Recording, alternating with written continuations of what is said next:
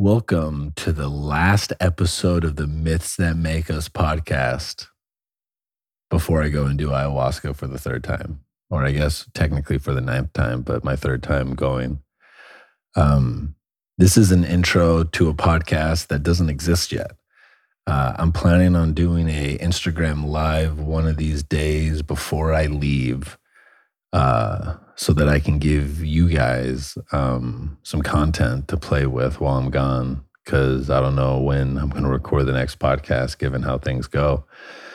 But yeah, this episode is going to be a recording of the Instagram live that I'm going to do on Instagram that hasn't been done yet. But the lives tend to be a lot of fun, and dope shit comes out of it because I get into flow. There's something about knowing that there's a bunch of people listening in real time that adds a little bit extra pressure, that brings out a little bit more of the sauce and it creates flow.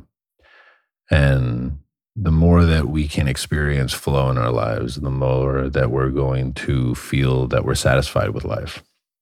Like, it's really interesting. But there's this cognitive psychologist that I'm really getting into who basically believes that the reason why humans basically started doing really interesting shit about 160,000 years ago is because of shamanistic practices. And he thinks that shamanistic practices were the precursors to getting people into flow, and that when a human is in flow, they have a cascade of insights, and that being in flow actively upgrades your cognition to seek more insights, and that essentially is what creates geniuses. It's what allows you to solve really complex and interesting problems. And one of the major focuses of my life for the last 10 to 11 years is, how can I get into a flow state today? And Instagram lives are one of my ways of doing that. So yeah, this is a podcast introduction for a podcast that doesn't yet exist, but I know will exist, and it's probably going to be fire, if I'm being honest with you. As always, if you want to support the podcast, get on my newsletter at arigazzi.com. I got 2 journaling courses on there that you can check out, and send me some motherfucking prayers through the ether, because I'm going to be going into an initiation ceremony. And as always, thank you guys so much for your attention. It means a lot, and I don't take it for granted. I love you, and please enjoy. What it do, fam? I am a week away from doing my 3rd trip with Aya, and my producer Graham said that we don't have any podcasts ready, and I don't have the energy to be doing a podcast. So I was like, we'll do a live, and then we'll save the live, and then we'll make it a podcast. So this is why I'm back on. You guys asked some really motherfucking good questions, and I'm excited to get into them. And, as always, I truly am deeply appreciative that I even get the chance to do this. Knowing that I have a group of people that want to hear my ramblings and hear my stories makes me braver and has me going and doing stuff like this. So thank you. First question is, what does it mean to have recurring dreams about walking and then all of a sudden your legs give out? So one of the things to connect to is that dreams will often play on idioms in the language that you speak. And so having your feet swept out from underneath you could be referring to love. Also symbolically, not feeling stable can be a reflection that there is something that is happening in your life that's making you feel like you're falling on your ass. And so the really interesting thing about how dreams work is if you hold the image from the dream and you ask yourself, what does this make me think of? Or if you just hold it, your psyche, which is the same thing that dreamt the dream, will offer up the idea or the image that most closely resonates with that image, and it will answer the question for you. So good luck on that.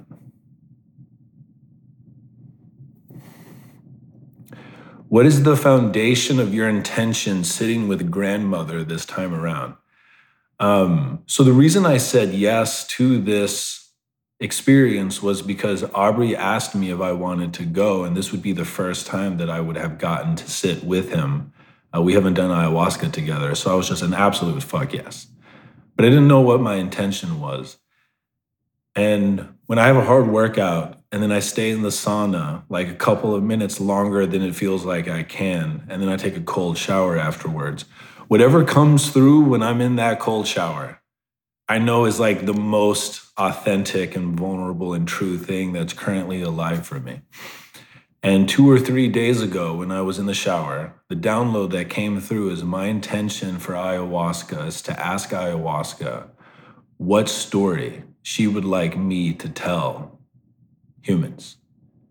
And so my intention is to go there and ask her what story she wants me to bring home. Because when I really connect to who I am and what I do, I don't see myself as a coach. I don't see myself as an influencer. I see myself as a writer, but specifically a storyteller.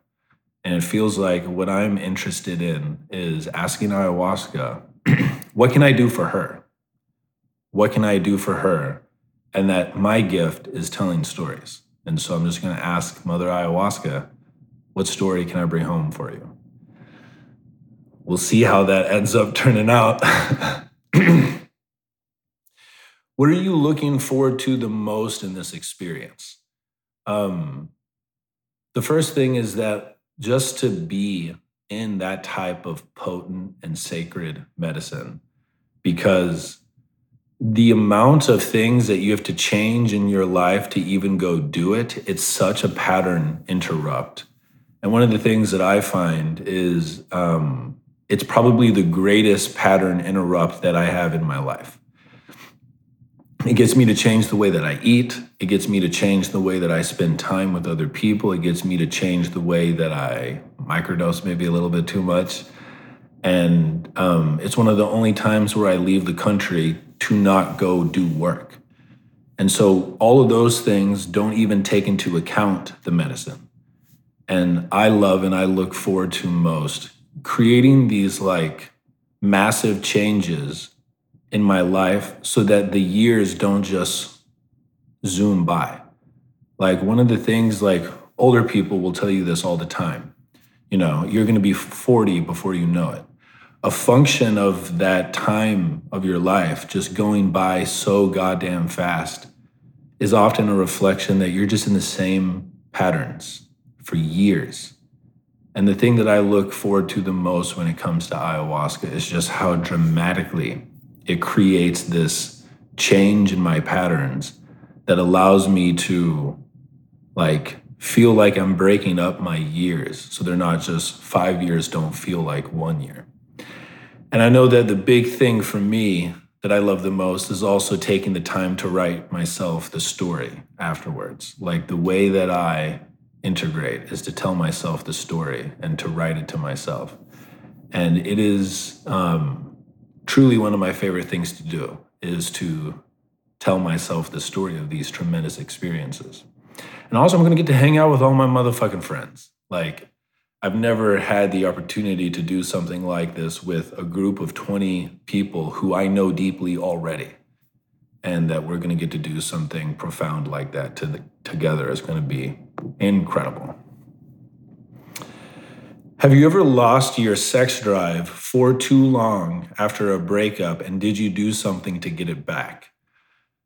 I wouldn't say I've ever lost it for too long, but I absolutely do lose my sex drive when it feels like whatever my primary relationship is, when it feels like something awful or bad is happening, because it creates like this feeling of sickness in my stomach, and that when I feel that, don't really have erections.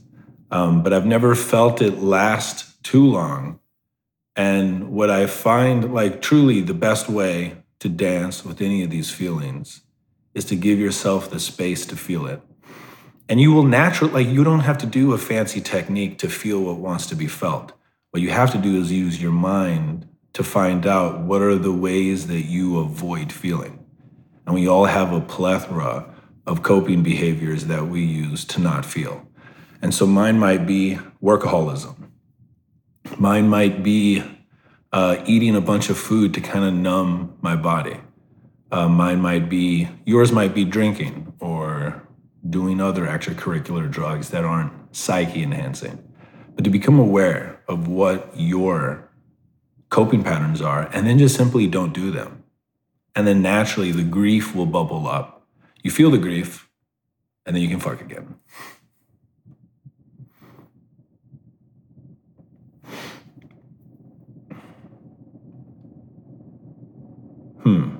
It looks like a question got deleted. Won't let me show it. Okay.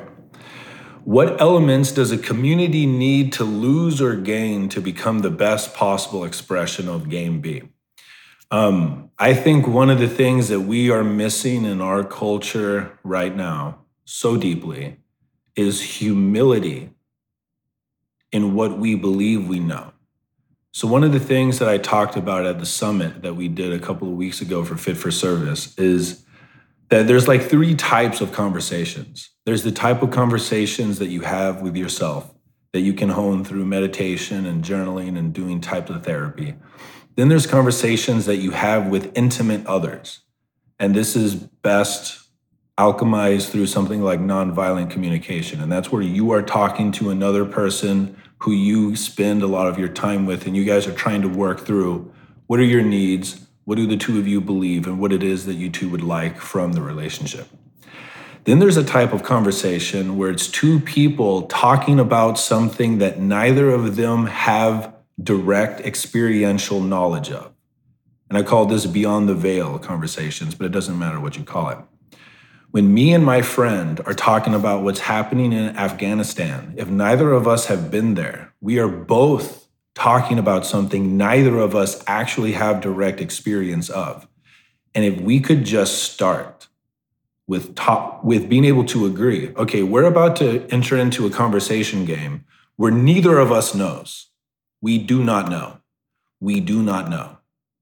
Can we talk about it together in a way where maybe we learn something? And this is just not happening. Most people believe that whatever they think is going on outside of their direct experience, they think it's almost like a part of their body. And if you don't agree with it, you're attacking their body. And if you don't agree with theirs, they feel like you're attacking them. And then it instantly becomes this contention where you two are basically fighting over words, and we're all experiencing this with our families. Because someone in your family doesn't agree with what you think about COVID or the vaccine or whatever. And those conversations usually unconsciously devolve into you and I are just attacking each other, and we aren't learning shit. There's this idea from the Greeks where there's 2 types of brotherhood. There's phila Nikeia, which means the love for victory. And this is when people are obsessed with and competing to win. It's great if you're on a sports team, but if you're in conversation and the spirit of the conversation is that you two are in love with winning, you're not going to learn shit.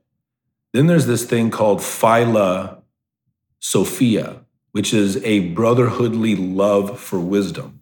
And this is the spirit of you and I are talking together so we can become more wise, so we can learn more. And you can only have those type of conversations if both of you begin with, I don't know. I would love to learn more through talking to you. I think this is one of the most critical things for us to figure out how to do in order for us to create communities that can exist in the type of complexity of information that we have to deal with the massive problems that we do have. Because while you and I argue shittily with all of our biases and confirmations and ignorance about what the vaccine's doing, the machine of civilization is continuing to destroy the environment in a way where our grandchildren's grandchildren might not be able to drink the water. That's happening. And I don't say that to scare or to make you start to become frantic, but it's to remind you that we have real problems that need to be solved. And the way that we solve them is going to require us learning how to talk to each other in a way that we weren't taught how to do, because our parents did not have to deal with the complexity that we live with now. And we got to figure this shit out. I'm going to try to help.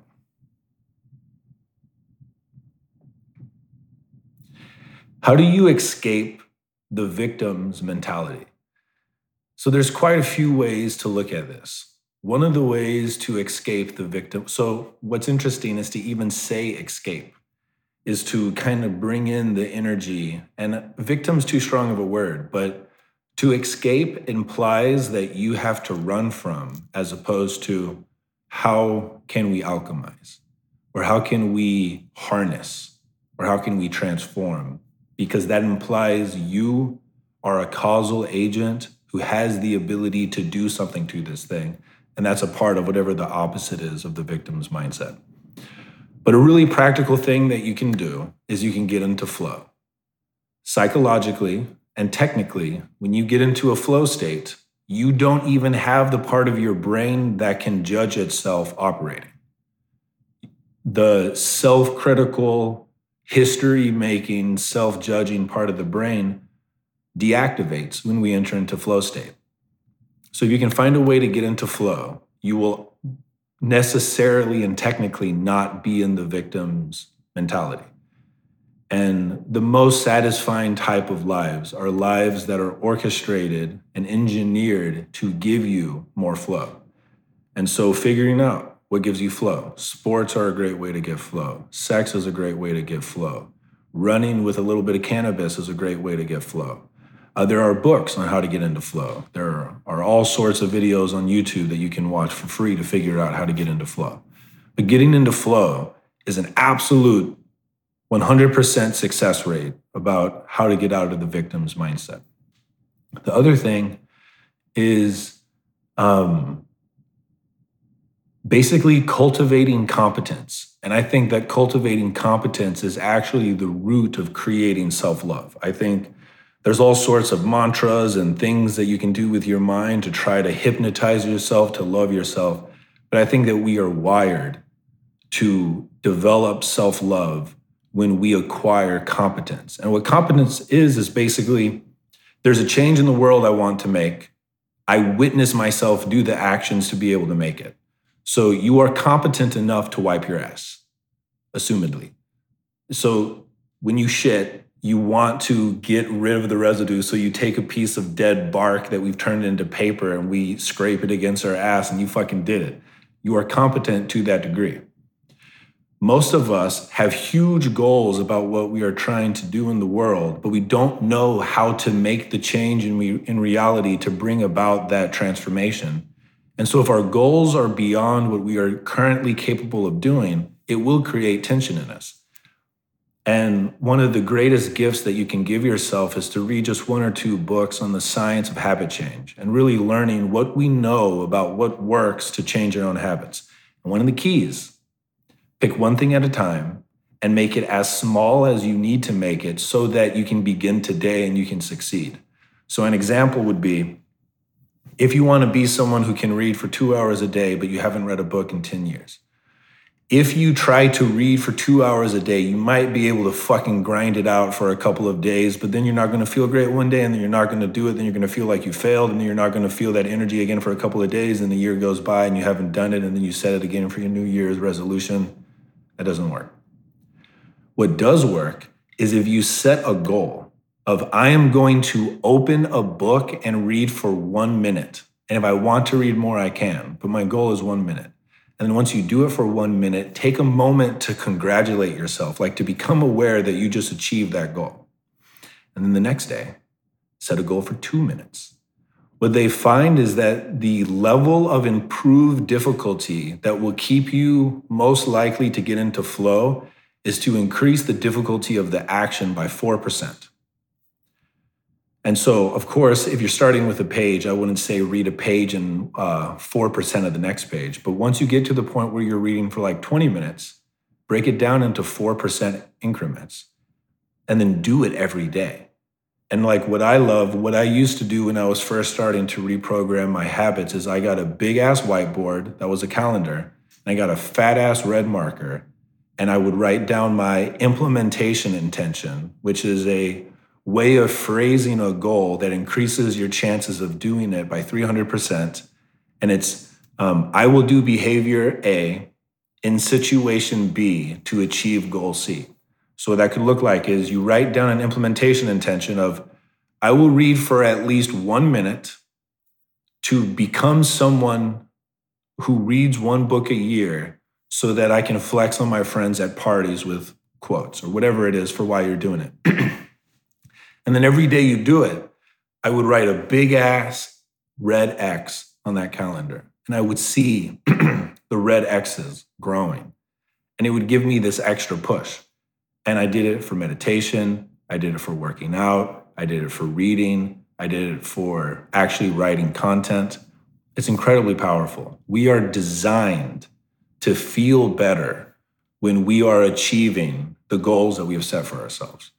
Like, it doesn't matter what the spiritual books tell you, you are wired because it got you through surviving in the savannah, because we are hunting creatures.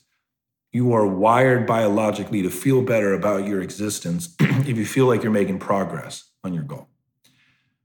So choose dope goals, but choose them small enough so you can start to create momentum.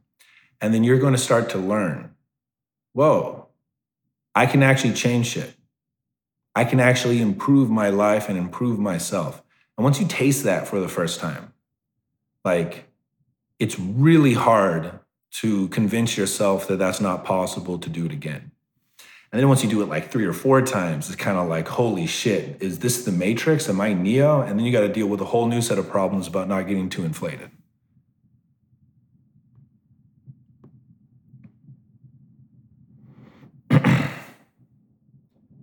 All right, that didn't pop up. How do I go from having intellectual knowledge to the embodied gnosis, seen or felt knowledge? So what's interesting is there's 2 ways to feel about this. But the first thing to feel into is that the way our brain is created, you very likely have the embodied knowledge way before you're able to articulate it.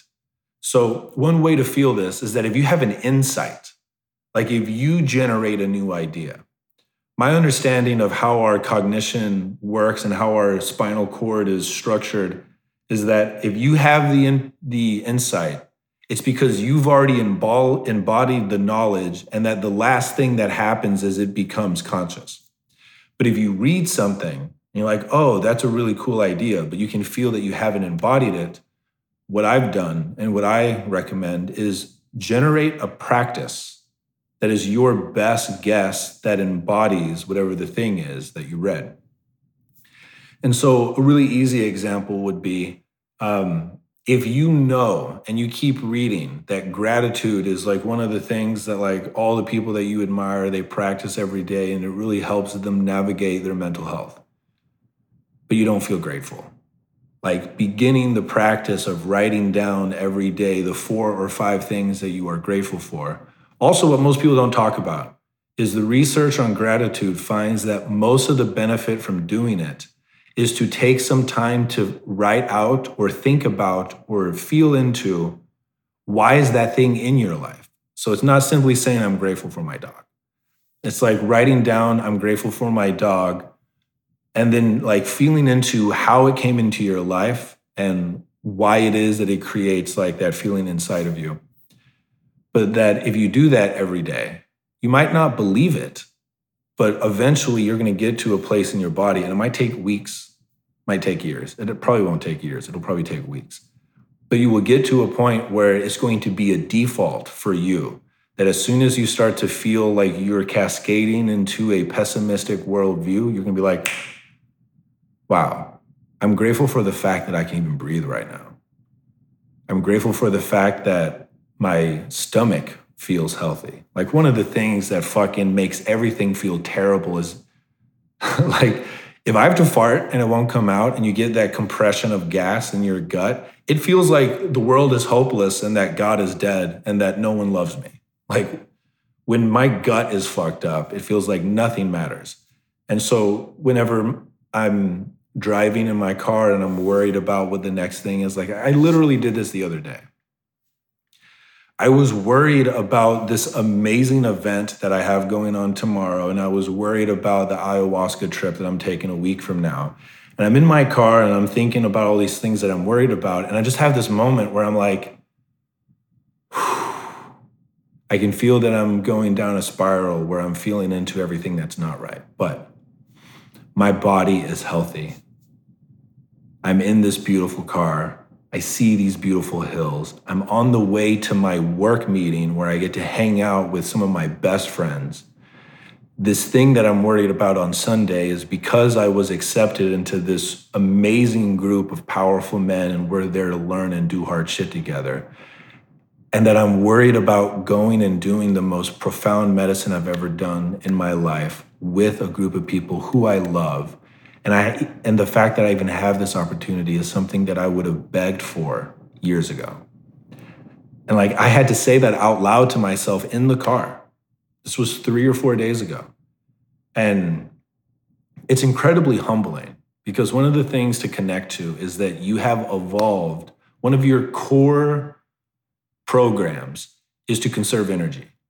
And so anything that's going right, you are programmed not to notice because you don't need to waste your finite energy on shit that's already working. You are programmed to pay attention to things that are not working if they become obstacles in your life because that's really important to solve. So because of that, we are designed, if we don't consciously try to intervene, to overlook everything that is going right. And if we don't intervene with our conscious mind, we are only going to pay attention to what's not going right because that's what is useful to spend our energy on to try to fix. And so that's an example of how you can make that an embodied knowledge. And really, the simple answer to this question is whatever you want to learn, do. Do it. If the idea can be expressed as an action, that's a practice. Practice it. Fucking do it. A really powerful one is like, we always hear it, like, do the thing that you're afraid to do. If you create a personal practice where for the next month, whenever you feel the call to do something that's exciting, but you're afraid to do it, then you have to do it. If you weren't running a program like that before you started that practice, your life is going to absolutely transform in the next month. Like 3 years ago, almost 4 years now, I spent most of my life using my brain to convince myself not to do shit that I was afraid to do. And then I had a really powerful experience that kind of woke me up and I was like, I'm going to do the shit that I'm afraid to do. Within a month of that time, got the job at Onnit, had great sex for the first time since my relationship ended like a year and a half ago. I did something specific with my car because I'd gotten into a car accident and I was afraid to drive and I fucking drove. My life completely transformed. And it's because I started to do the thing that was a cliche before, which is do the shit that you're afraid to do. So the answer to that is fucking do shit, you know what I'm saying? Okay. Damn, it's doing this weird thing where it won't. Ooh, this is a juicy one. Okay, what are my thoughts on the vaccine? I've touched on this on a couple of stories ago, but basically, here's where I'm at. I'm in a bubble where most of the people around me, they deeply care about liberty and sovereignty, and they believe in the health in our ability to heal ourselves. And the fact is, they're all pretty fucking healthy. So they don't have the same fear that I think a lot of people have about COVID-19. When COVID was first coming onto the scene, everyone in my community was very clearly highlighting the sloppy thinking of the mainstream media when they were reporting the harm of COVID. And so I was paying attention. And then once the vaccines emerged, before we had any data on the vaccines, this same group of people, which are really all my friends, I fucking love them, they automatically saw it as bad. And my disposition is because of the history that I understand with pharmaceutical companies, I don't trust them, but I also was like, I don't know. As reports started to come out about how bad the vaccine was, the thing that my brain saw from what my friends were doing is, damn, it feels like you guys are doing the same thing in response to the harms of the vaccine as you were accusing the mainstream media of doing of the harm of COVID.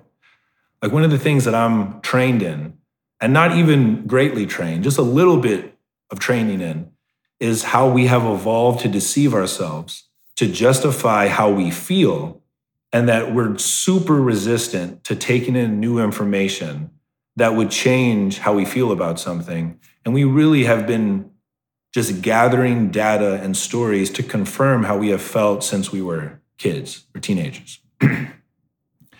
So my intuition is that we clearly do not know the efficacy, or we don't know the long-term safety of the vaccines. It is clear if you trust the science that's coming out. And I think if you don't trust the science that's coming through mainstream, not even mainstream, through highly accredited journals, you have to have some really strong claims. And almost no one that I know who questions that validity has done the work to become someone who understands science enough where it feels like they're from a place of informed consent, dismissing what I think is probably the most powerful way of seeing beyond our own confirmation bias that we've ever created in the history of recorded civilization, which is science. That's a long way of saying I don't think the vaccines are as bad as people who think they're terrible are, which is most of the people who I know. And I don't think that they're as safe as they're being put forth by the mainstream media. I for sure do not think that they should be compelled. I think that only galvanizes the people who don't trust it. Like if you have to, there's this idea in dynamic systems theory, and it's basically no matter what system you create, if one system has to compel action and the other one doesn't, the one that has to compel action will always underperform the one that doesn't have to compel action because it's such a waste of power and resources and energy. I don't think it should be compelled, but I also don't think that if you get it, you're destined to become, I don't think that it automatically means that something bad will happen to you. And I know a lot of people who are in this space that me and my friends are in, who it seems like they create a nocebo effect on themselves if they feel like they have to get the vaccine and they go get it and then they get sick. And I've been around psychology and psychedelics long enough to have kind of an intuitional feel on when something feels like the placebo or the nocebo effect. And that doesn't mean that it's not true, but it means that the mind through stories is creating a response in the body that I've seen people who I know make themselves sick by getting the vaccine because they've had stories about it being bad. My understanding, and I'm not a doctor, but I do trust my intuition on this because I know what I've put myself through to learn the things that I do know currently, is that if you start to feel something within minutes, that is the motherfucking placebo/nocebo effect. But I digress. I am not an expert. I don't pretend to be. I don't claim to be. My intuition on this is if you are someone who is susceptible to dying from COVID because you have comorbidity, you probably should, but I don't think you should be forced to. And if you're someone who does not have the comorbidity associated with people who die from COVID, I think that there's less of a call to try it. But also a report or a study came out a couple of days ago where it does show that it seems to reduce the spread, not get rid of it completely, but that people who are vaccinated seem to spread it less than people who are not. I haven't looked at that study directly.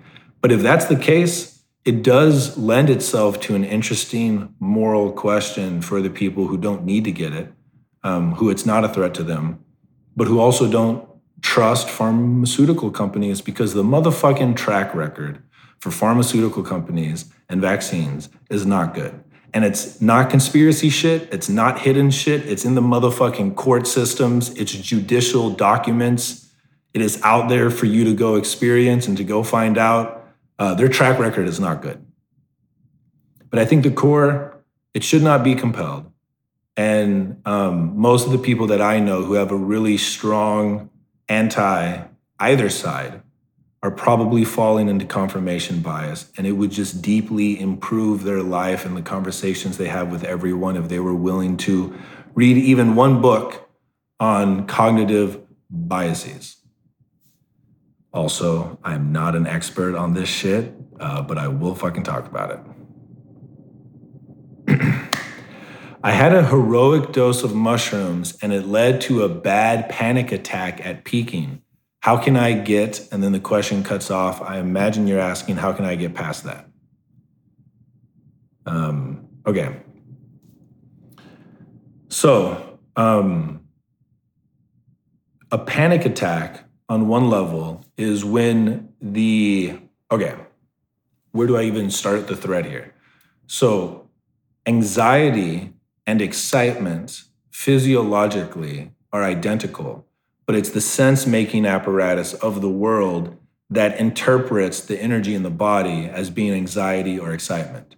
And from my understanding, if the interpretation of the world is, I know what to do with this energy, it's excitement. You know, like if you're about to go play a sport that you've been playing all of your life and you still get nervous, like you know that you're likely about to fucking crush it because you know what you're gonna do.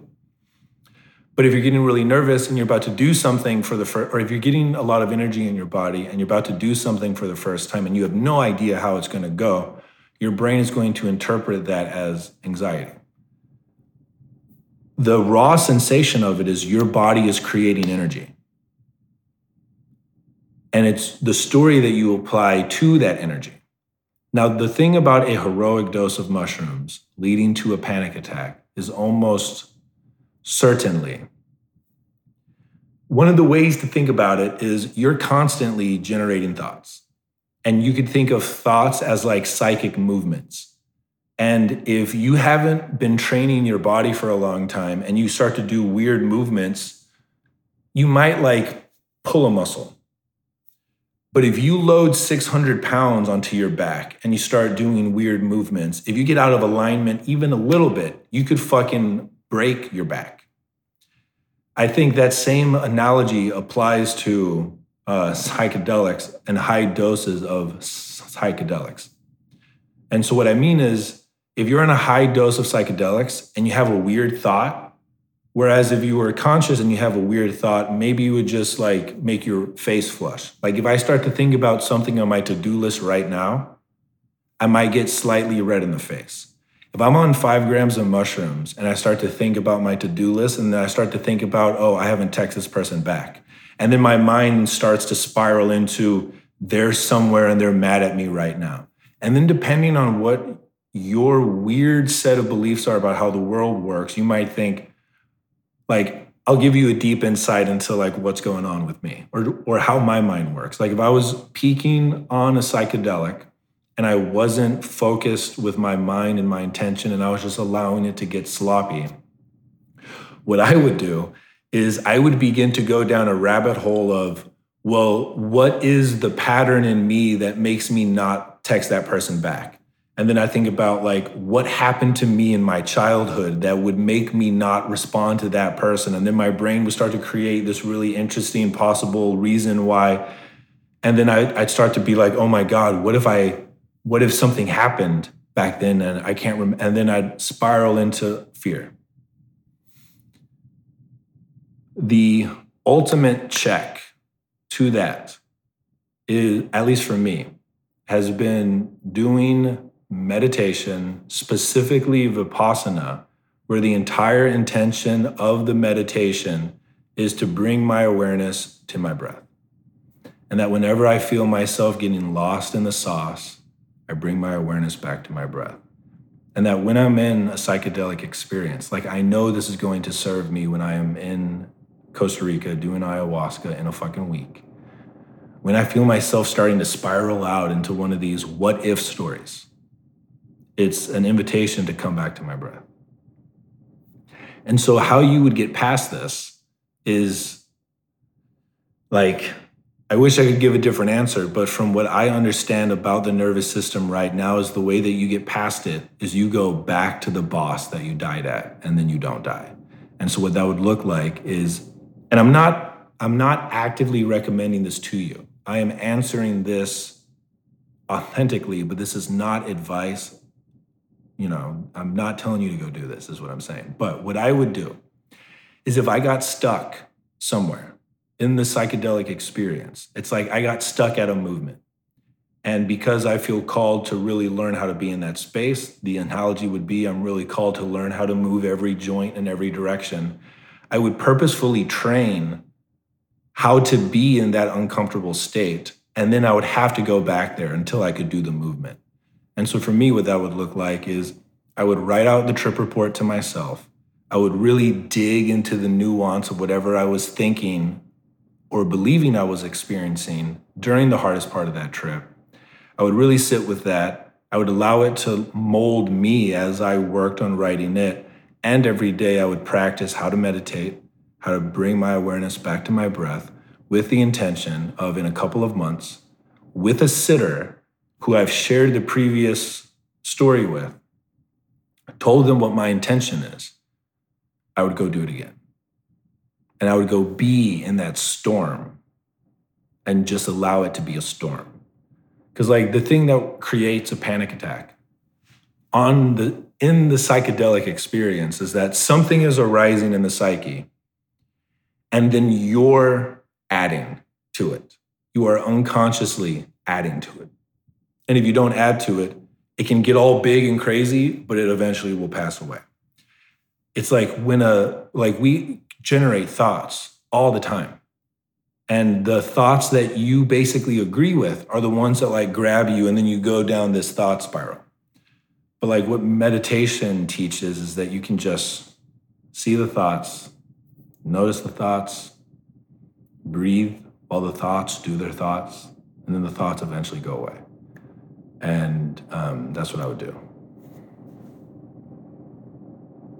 Also, a really powerful mantra that I do when I'm in the stickiest part of a psychedelic experience is just love, love, love, love.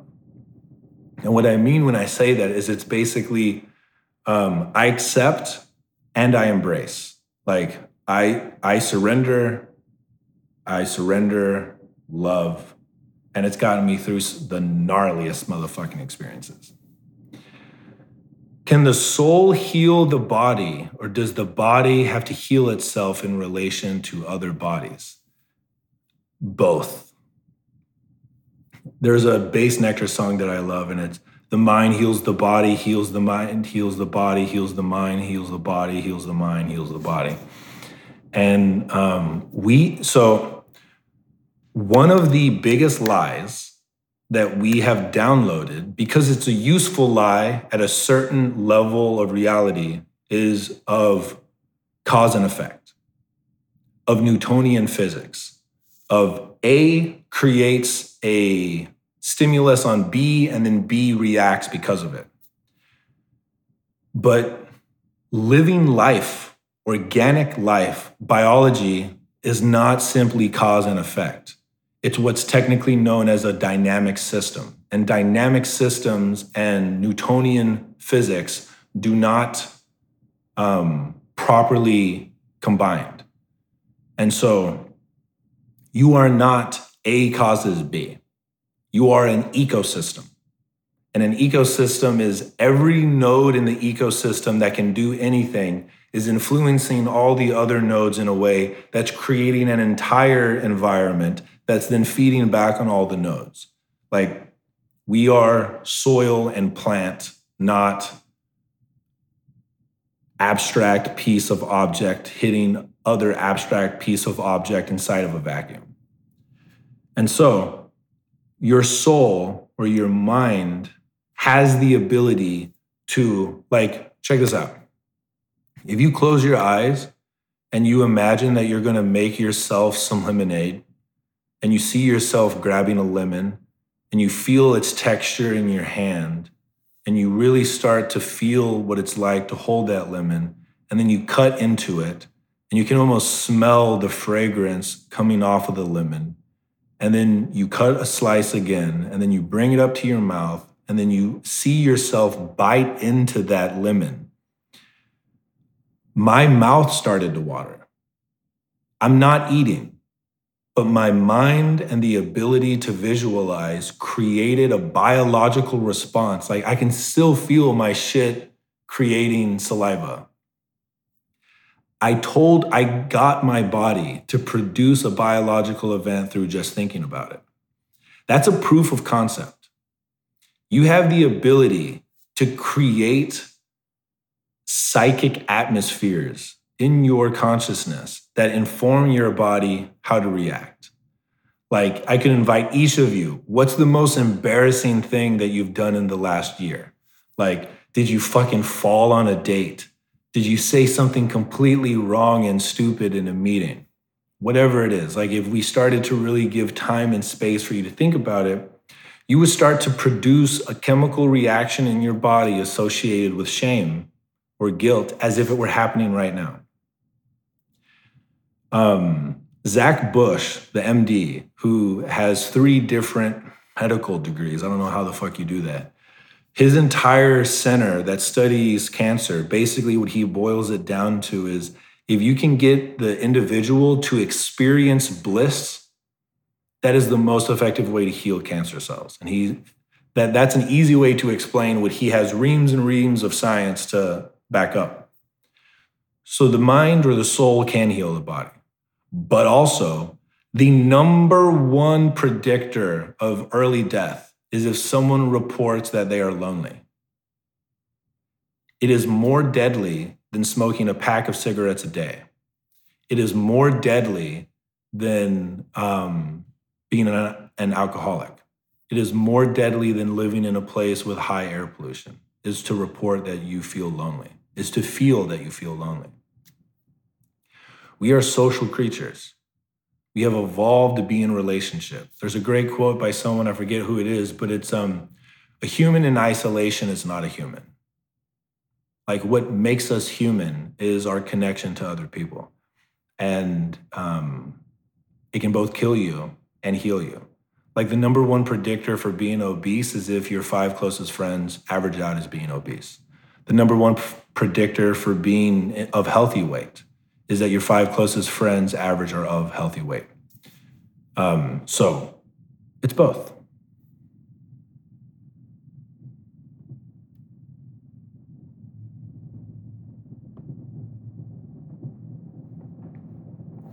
I'm stepping deeper into my authentic self every day, but I lack the level of discipline that I desire. What are your tips?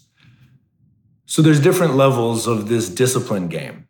One, and the joke that I want to make is, if you want to injure yourself in the next couple of weeks, go start to follow Goggins, David Goggins, and then just follow his advice, and you'll be injured in a fucking 2 weeks, and then it'll be great. But the joke is, I think discipline is the same as cultivating competence, which cultivates self-love. And the invitation would be to get any book on how to do habit change.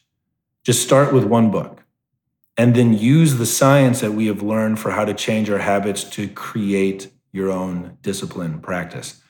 What I love to offer people is, instead of seeing it as a discipline, you can see it as devotion. That resonates with me way more.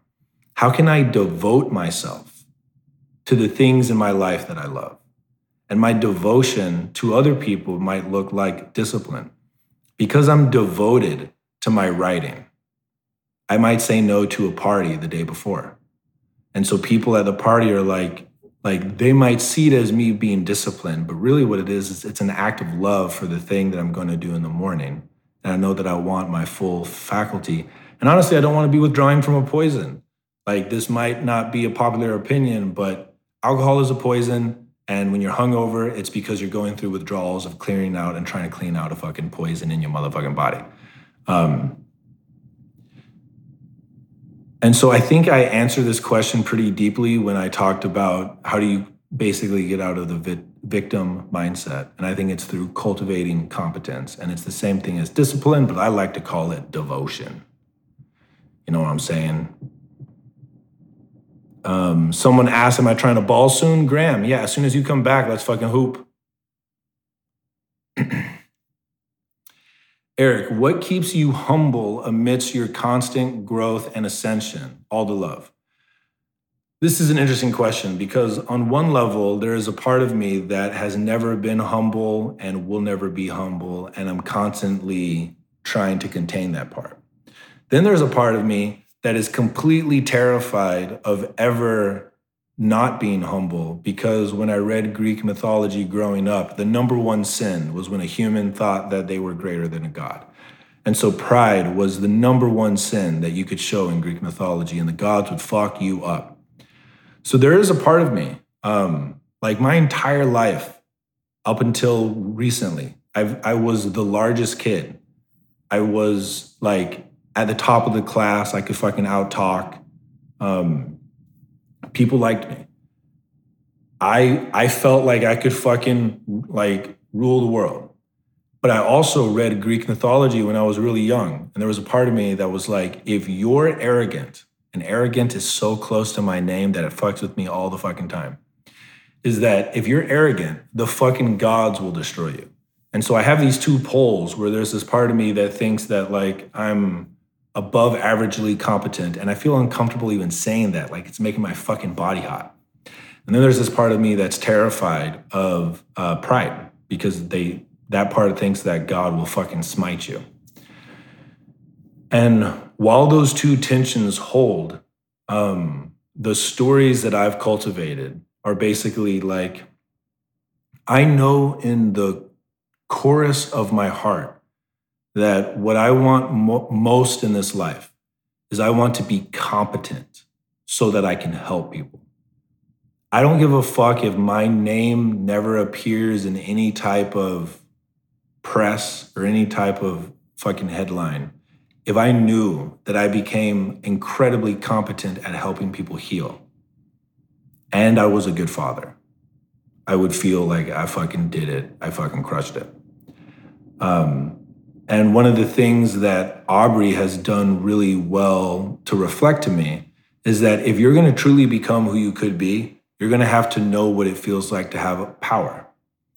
And I also had this really powerful experience where a couple of months ago, I was like on a vacation with Aubrey and some of our friends, and I met this older man who I had never met before.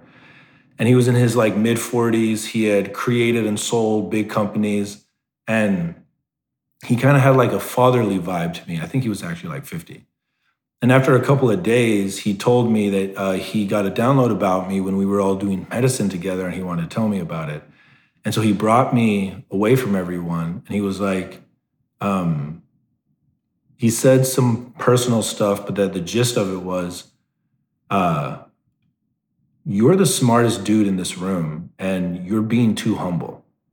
And if you're gonna really be what you could be, you've got to get over whatever this thing is that you have about if you're not humble to the point of being meek, that you're doing something wrong. Like, we want you to talk at the table. We want to hear what you have to say. You've earned the right to do that. So stop this thing that you're doing. And he said it in a way where it fucking landed in the core of my core.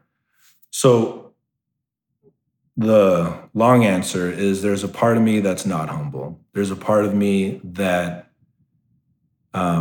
is afraid to not be humble, but there's also a part of me. And all you got to do is have like one really good psychedelic experience where you interface with the infinite. And there's a part of me that is so humbled and will never be able to not be anything but humbled, that all I have to do is remember what it felt like to interface with eternity the first time I did ayahuasca. Like, there is a thing, I don't know what you call it. If you use the Jungian lens, I would say that it's an archetype, but it's like the archetype of eternity. You could call it the God of eternity or whatever. But there is something that I've experienced a couple of times on psychedelics, where if I just remember what that thing feels like, it humbles me in a way that brings me to tears. That eternities for eternity. And it's not even a speck. It can't be measured in the response to eternity. That like everything that you do, it's just like, yeah.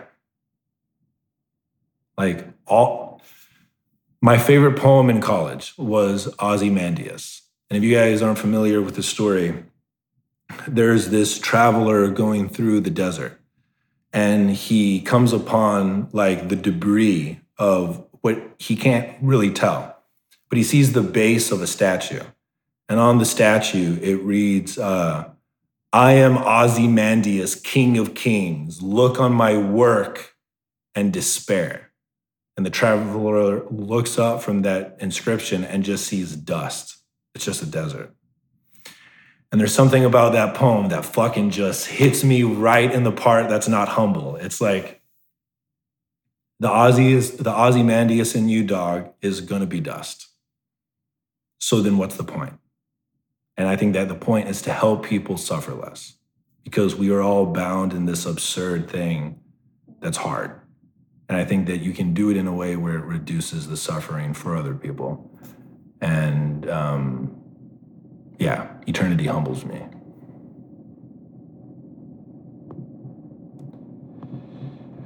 Ooh, this is a juicy. This was a juicy question, but it didn't pop up. So the question was, are affairs ever justified? And the first thing that came up for me is the way that question is worded gets in the way of the question itself. Has an affair ever been justified? Well, who's justifying? The people in it? I'm sure the person who got cheated on is like not justifiable. And the person who did the cheating, they always justified it. Like almost every person in history who has ever cheated or had an affair has a justification for it. I think that like the root of it is if you practice authentic and honest communication, you literally cannot be cheated on. Because if that authentic desire arises in the other person, and you guys are both honest and authentic, you can at least work with it. Of course, there's a bunch of nuance here, but I think the answer is yes, it can be. And also, if you lie, there is no justification. You just got to eat with the fact that you fucked up, period. What is your vision for the next year? What does Eric want to create? Man, I know what I want to do is I have like 5 different ideas of courses that I want to make. Like I want to make a dream course. I want to make like a conversation course, like where I teach people how to have hard conversations. I want to make a course about how to teach people how to create like a Dharma practice, like a routine that helps them create whatever it is that they're meant to do.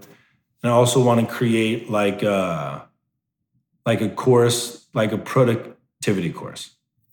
The vision that I have is I would like to just put all of that into one fat ass course and teach it like it's a college course online, and just be, like the Dharma essentials or the fundamentals of Dharma or whatever it is, and have it be like a 4-month thing where I treat it like it's a fucking college class. And like as many people as can show up on the platform that I use can be a part of it. I give assigned reading, I give tests and blah, blah, blah. And I want to just do one thing. That's my like work thing. That's me giving something to people at scale that also helps me grow in doing it. But that's a lot of shit to put together. I I really like the idea of having like a single thing. That's the thing that I offer through my like scalable business. And then I do fit for service. And then the real thing that I want to be doing is I want to write this fucking book, but I got to create the space in my life where I can do that. And so that's something that I want to do. And a year from now, I want to be deep in the writing process where I'm writing every day.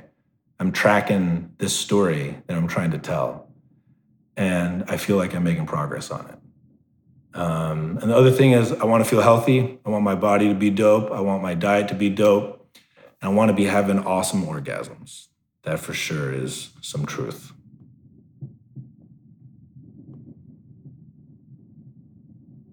All right, well, speaking of sex, what does good sex look like from the divine masculine perspective? I don't know if I know how to answer this question. I think, like it's so easy to project all sorts of shit onto both the divine masculine and the divine feminine. But the core of it is, I think, an unarguable aspect of the masculine is boundaries, but also like unconditional love. Like I can have love for you and put you beyond the boundaries if it's not for the good of the kingdom. And so I think when it comes to, and then also like speaking the truth, like to actually, like there is something that's fundamentally active about speaking because it condenses everything that could be said into the thing that's actually said. And so if I took those two things, what I would say is complete, authentic communication. Like what will make sex the best if the two of you can fucking talk about it. Like, can you talk about what you don't like? Can you talk about what you like? Can you talk about what you want to try? Can you talk about what is maybe scary, blah, blah, blah. And then I also think having like, really, I think what makes for the best sex is that both people, maybe more, are listening to each other, feel safe to voice and act on what they want, and they all have a clear understanding of how to express themselves if a boundary is crossed. So it's almost like we clearly know what will happen if a boundary is crossed, and we know what the boundaries are. And then we trust everyone inside of it that we can express what we want. We can act on what we want with, whatever level of consent feels like it doesn't get in the way. And there's also honoring. And that I feel safe. I feel safe. My genitals feel good. And I know what it will look like if a boundary is crossed. And I think that makes for dope shit. Also, the book She Comes First is essential reading for all men. How do you develop enough trust in the self to go after what your heart truly wants? It begins with faith. Faith will have to come before trust can come if you haven't done it before.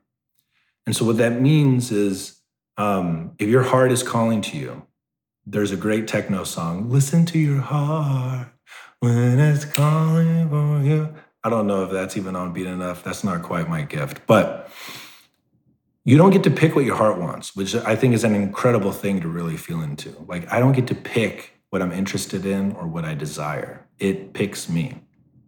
I think there's intelligence in that. And so if your heart is calling you to do something, but you don't trust it, run the faith experiment. What I have found in my life is the moment I took that first step, and that first step had to happen with faith. The moment I did that, life was like better. I was surprised. I was like, whoa, what? And then I did it again, and life got better. And I was like, whoa. And then after I did it like the third time, then I could trust it because it happened 3 times. But at the beginning, you can't trust something that you haven't done. That's what faith is. Faith is basically the assumption that if I do the right thing, it's going to work out. And you can feel what the right thing is. So what I would invite you to do is run the faith experiment. So we're at an hour. I don't know if this thing will cut off at some point, but I'll keep going for a little bit and we'll see how it fucking plays out.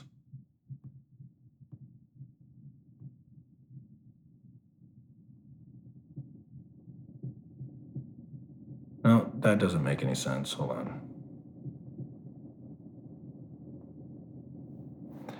Can you talk generally about why you do these yearly Aya trips? Also, I love you, brother.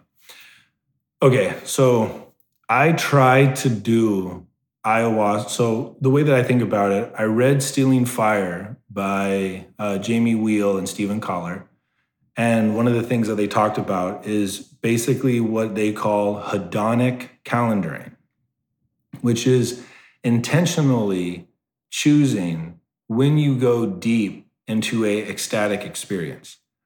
And that the more we're in ecstatic experiences in balance with our 3D lives, if you do it right, life is better. And I try to do one ecstatic experience a year that's like a week long. And it just happens to be that most ayahuasca retreats are between a week and 2 weeks long. It involves, like, it takes like a month out of my life. And I love that because it takes like 2 weeks to really get into the energetic space to go do it. Then you go do it, and that takes like a week. And I always leave the country to do it because it creates this really clear boundary for me that I like. And then it's like 2 weeks of integration. And it's such a big event that it like ripples and echoes out into my life for fucking months to come, for 6 to 9 months. And the reason I do it, or the reason I started to do it, and now it just kind of has its own momentum, but the reason I started to do it is when I studied psychology more when I was in my early 20s, I realized all the great people all the people I've admired have either been put through or have put themselves through hard initiatory experiences. Like boot camp or basic training is it's one of the only type of initiation rituals that we have left in our culture. Going to college is trying to be, but it doesn't really know how to be an initiation ritual. I will put myself through initiation rituals to help become more of the man that I want to be. And it's like my soul does it for me. The first major one was when I first found psychedelics. I just had this like obsession where I had to do it every week. I don't recommend that, but I did it every week for like 2.5 months. And I wrote a trip report every time afterwards to like help myself integrate what was happening. I wasn't doing it in a party setting. And then a couple of years after that, my next big call was to write 3 pages by hand in this fat ass journal every day until the journal was full. It took me 3 months. And I did it every day. And some days I fucking did not want to do it, but it transformed my life. And then when I started working at Onnit, I had this call where it was like, I'm going to work every day. And I worked every day, every Saturday and Sunday for probably over a year. And it changed my life. And, one of mine now is like, ayahuasca says, come back, and I come back. But I think it's super important that if you want to be if you want to be unordinary, you have to do unordinary things. One of the things that absolutely we are designed to flourish through is initiation rituals. And so either find safe is the wrong word, find the right one for you or fucking create your own. Do you think that you should be fully healed / love yourself completely before entering into a relationship? This is one of my favorite questions, or this is one of the most important obstacles that I see in the spiritual community that I think needs to be talked to over and over and over again. You are not something that can be healed fully. That's the wrong understanding. I think the metaphor that resonates the most with me is you are a motherfucking jazz song. And sometimes you're way out of balance. And when you're way out of balance, you're going to resonate with shit way out of balance. And it's going to lead to more chaos and you can't get back to that core note. And then there's times when you purposefully come off of the core note to create tension and fucking like makes your face do that thing when the beat drops, and then you bring it back and then you give yourself a release. And like, that's the beauty of a fucking good jazz song. When it comes to a relationship, there is no I'm fully healed, and now from my fully healed place, I will be with this fully healed person, and we will just levitate into the fucking sun, become gods or whatever. But I think that the core of the question is, if you have a fundamental, unprocessed wound from the past relationship, if you haven't done your work to excavate your 50% of the responsibility of why the relationship unfolded the way that it did, you are likely going to play out that unresolved lesson in the next relationship. So I think the thing that this question is trying to get to is, first, it is a fucking illusion of being fully healed. Like, let that shit go into the wind. But I think what this question is really asking is, how do I know whether or not I've done the work needed to be done from the previous relationship before opening up into a new relationship? And I think the core way to know is, if you really feel into your ex, is there gunk? Is there fucking stuff in your body? And if there's fucking stuff in your body, you probably have some grief and some processing to do about that relationship before it is responsible to open up yourself to a new relationship. But if you can feel into your body that your relationship with your ex is like peace and equanimity in your body, even if you haven't healed your eating disorder, or you haven't healed the fact that you sometimes fucking love blow on a Friday night, or you haven't healed the fact that you still seek validation from older men because your father wasn't there for you, you can go into a relationship and it's not irresponsible and it's probably good for you. I think the core thing about how to process that feeling in your body when it comes to how you relate to your ex is learn how to grieve.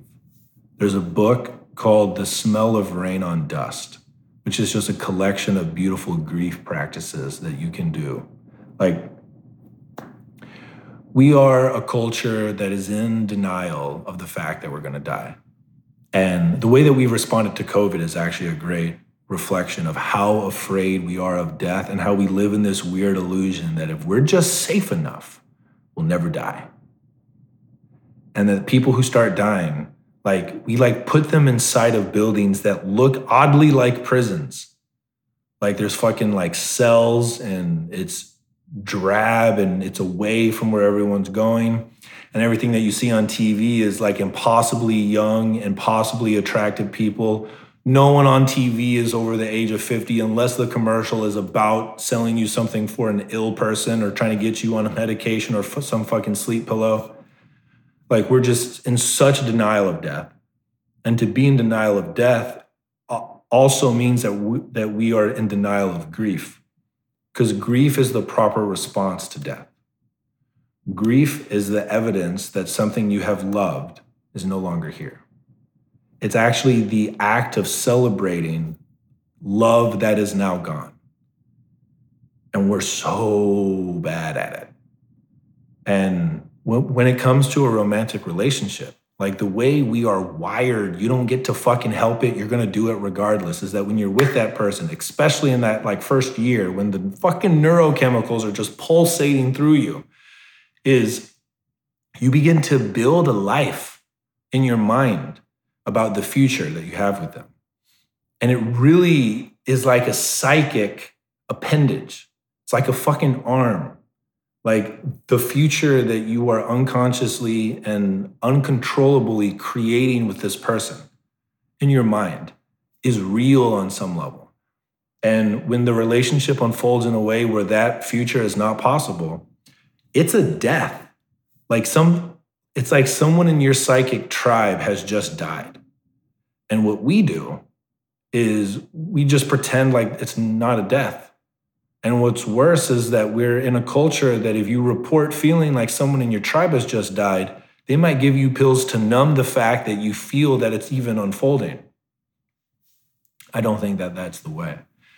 And I really think that one of the greatest gifts that we can give ourselves is a space where it feels safe to weep. And that's the beautiful thing that psychedelics do. It's like, I know it's a good trip if I'm fucking weeping. And sometimes I don't even know why. That feels like the way to end this hour and 12-minute stream. I'm going to go weep. I know that there's always new things to weep about. I've lost my voice from doing this live, and it was fucking worth it. I really appreciate the quality of the questions that y'all ask. I am so fucking honored that I have this opportunity to talk with y'all like this. So thank you. I love you. And I'll see you on the other side.